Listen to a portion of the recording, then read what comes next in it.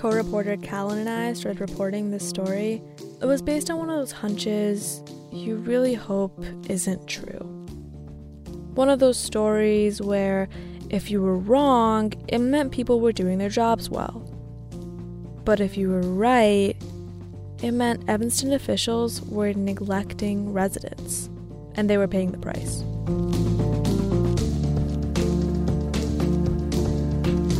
So we started with an inkling, then did some analysis, and more analysis, and more analysis. And with every map and graph and Excel spreadsheet, we came back to the same problem. Left untested, lead in water can have damaging and long-lasting health effects.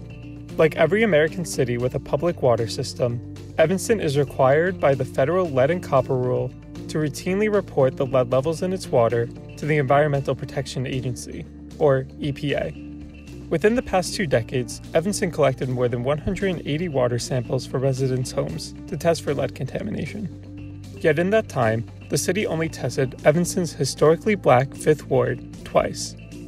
Whichever way we sliced it, it boiled down to one conclusion. Evanston has barely tested the waters of its communities of color. With revisions underway for the lead and copper rule, there are no plans to change the flawed sampling procedure on a federal level. The rule's poor regulation of sampling leaves low-income and communities of color in the dark about what's in their water. From the Daily Northwestern, I'm Hina Shrivastava. And I'm Callan Luciano. This is Lead On.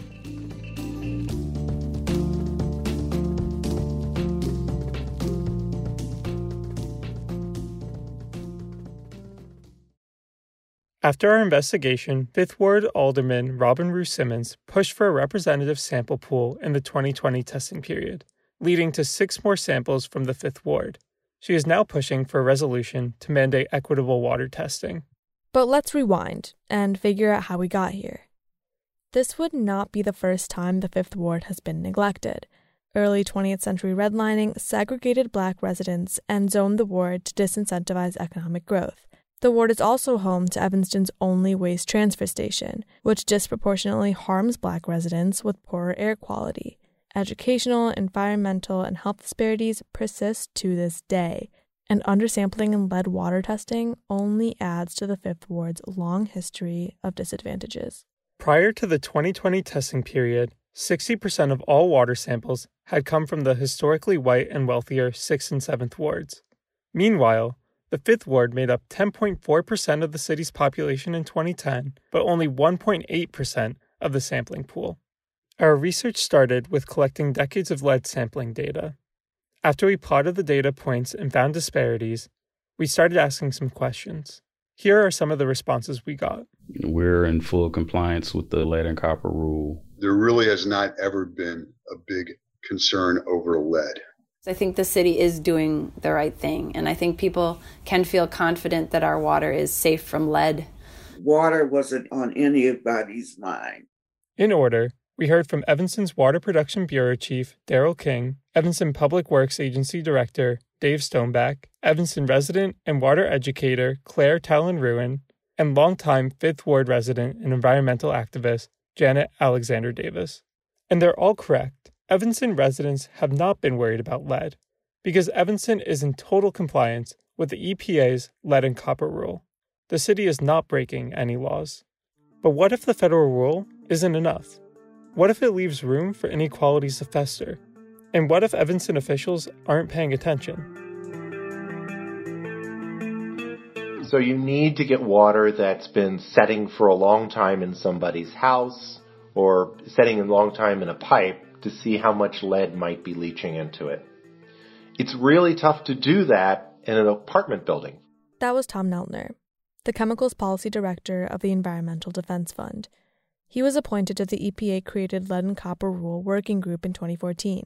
Neltner helped coordinate and manage a lead line replacement webinar with Evanston's Water Department early last year. You got to tell everybody, don't flush the toilet tonight, don't drink water tonight. And then you come in and take a sample first thing in the morning. So the sampling is biased towards single-family homes so that you get a proper sample, one where the water truly has been setting in the pipes overnight. Single-family homes. That term is something that's going to come up a lot. It's just as it sounds. These are houses with one family living in it. The lead and copper rule, or LCR, requires cities to collect samples from, quote, Tier 1 sites, end quote. Tier 1 sites are single-family homes that have plumbing systems with lead piping. As Neltner explained, targeting these sites makes it easier for all samples to come from still water. Single-family residences in an area like Evanston are also more likely to be in the wealthier parts of the community. So if you're targeting as Tier 1 single-family residences, you're just initially selecting what could be the wealthier areas. Nancy Loeb, the director of the Pritzker School of Law's Environmental Advocacy Center, takes issue with this requirement. I don't know. I find it troubling because many low-income people actually live in multi-unit rentals where the landlords don't have an incentive to spend money to protect people. That distinction may make it less likely that you're going to capture where there's likely to be lead pipes. And I would actually require inclusion of those areas. That is the first drop in the bucket with how the LCR causes disparities in testing. The EPA's requirements make it easier for cities to test wealthier households more. But what is Evanston supposed to do? Science calls for them to only test still water, and still water is easier to access in single-family homes. The bias against the Fifth Ward then might be justifiable, except you can find single-family homes in every ward in Evanston. But let's go back to that other requirement Neltner mentioned. The water has to set overnight, or for at least 6 hours prior to testing, according to EPA requirements. The water needs to sit for a while to determine how much lead is leaching into it. So who you're going to miss are typically working families, right? Because they're both having to go to work in the morning, and being able to tell the kids not to use the water and to remember to take the sample is hard. You might miss younger families because kids make it complicated for all good reasons. And Evanston's Water Production Bureau Chief Daryl King has noticed this issue. He said it's hard to get people to opt into testing. Well, most of the time, it just really comes down to access. I mean, you'd be amazed of how difficult it is to get people to participate because the sampling process can be somewhat inconvenient on folks that are participating during that time. So many times you include those properties that are relatively easy to assess and those folks that want to participate. And what you saw many times, they're in certain wards or in a couple of the other different wards. To be included in the sample, not only do you have to live in a single-family home, but you also have to be willing to turn your water off overnight. That keeps some residents from participating. This is called non-response bias, when certain groups in a sample are simply unable or unwilling to respond.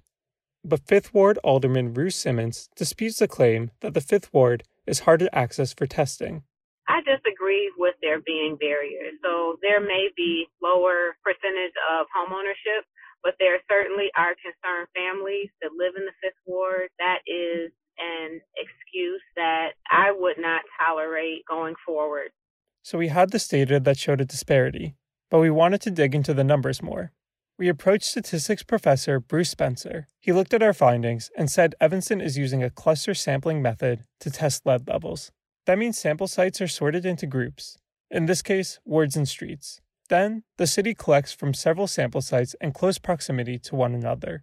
In 2017, over 1/3 of Evanston's samples were on the same street as 2 or more other samples. People do cluster samples to save money, so there's less travel here. But it's also usually true, almost always true, that you get less information from the same number of observations in a cluster sample than you do in a non-clustered sample. So the way that the city collects samples, that's the second drop in the bucket.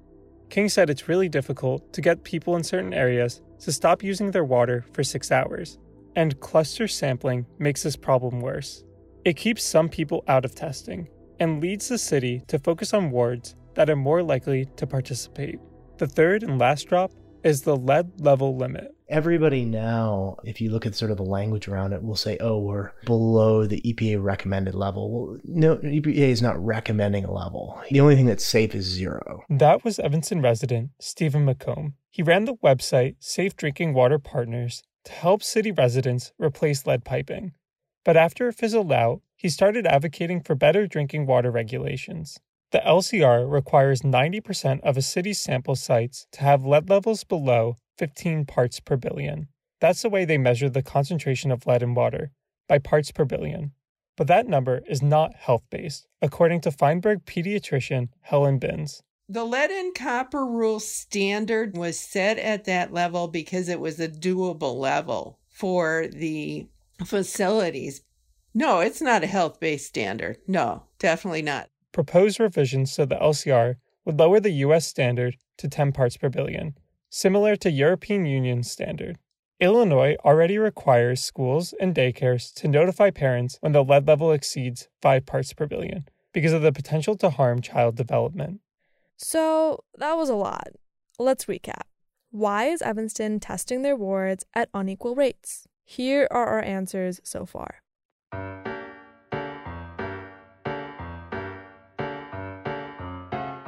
Given the single-family homes provision of the federal law and the complicated sampling procedures, some Evanston officials said some wards are just easier to sample than others. On top of all this, the LCR sets the quota for safe lead levels at rates that aren't healthy.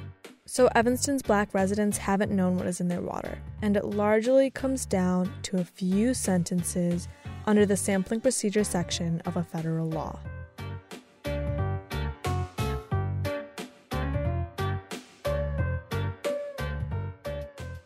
Here's where it gets a bit more complicated. The point of sampling isn't necessarily just testing for lead. This is what Neltner said they're really testing for.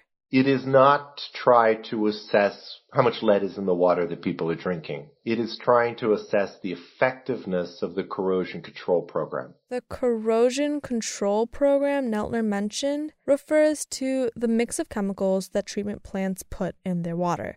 Those chemicals coat lead pipes and make sure no lead gets in the water. That goal of testing the effectiveness of treatment programs dictates how cities sample their water. Cities just want to make sure those chemicals are doing their job. But Evanston water chemist Eleanor Mead told us in April that aim can cause some issues. The problem is that the state wants you to historically go to the same sites again and again. So I've been trying to get sites in different areas. Like how you said, there's a lot of areas in Ward like 6 and 7. According to the LCR, Evanston has to return to the same sample sites every testing period to make sure the lead levels have not drastically changed. That means they are testing the same sites they chose back in 1992, unless a home has since opted out. Here's how it went down back then. In 1992, the Illinois Environmental Protection Agency gave Evanston a list of eligible houses for lead testing. Houses were eligible if they fit the Tier 1 criteria. That meant single-family structures that, quote, contain copper pipes with lead solder installed after 1982 or contain lead pipes and or are served by a lead service line, end quote. Basically, single-family homes with lead piping. Evanston narrowed down its final sites from that list and were ultimately left with 136 eligible houses. Remember, these were not the houses that responded to requests for a sample. These were simply the ones that were eligible. We don't know how they narrowed down that list to 136 homes, and no current city officials were around back then to tell us. What we do know is that there are 28,000 households and 155 miles of lead pipes in Evanston. Far more houses should have been eligible.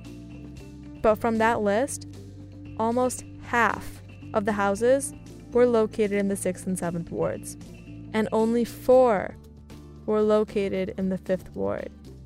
the Fifth Ward made up less than 3% of all eligible homes for testing. For a second, ignore non-response bias. Ignore that 6-hour requirement to let your water settle. This isn't about whether or not residents were willing to participate. This is about who Evanston decided to even ask in the first place. And when this all started back in 1992, the city decided to only reach out to 4 homes in the Fifth Ward.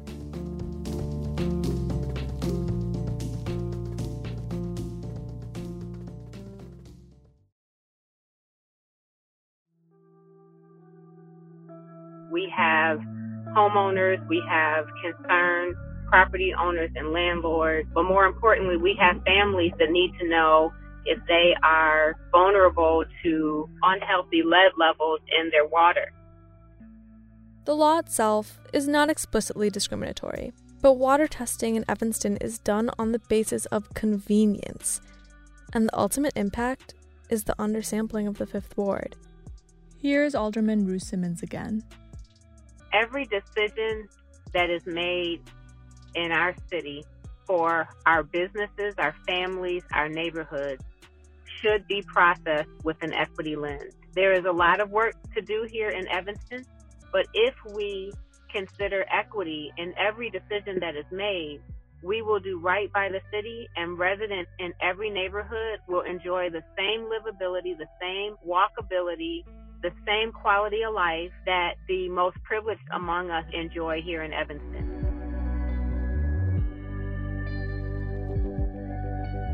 On the next episode of Lead On. It's really across the lifespan that you have to be worried. There are a lot of associations, studies that have found the effects of lead are concerning. Evanston is in a high-risk area as defined by Department of Public Health because of its old housing stock. So we do have buildings that were built pre-1978 that perhaps contain lead. If they're using federal money, and if that money results in minorities being disproportionately impacted, even if that's not the intention, that actually is a violation of the Civil Rights Act of 1964. We'll be talking about why a diverse sample matters in the first place. Thanks for listening.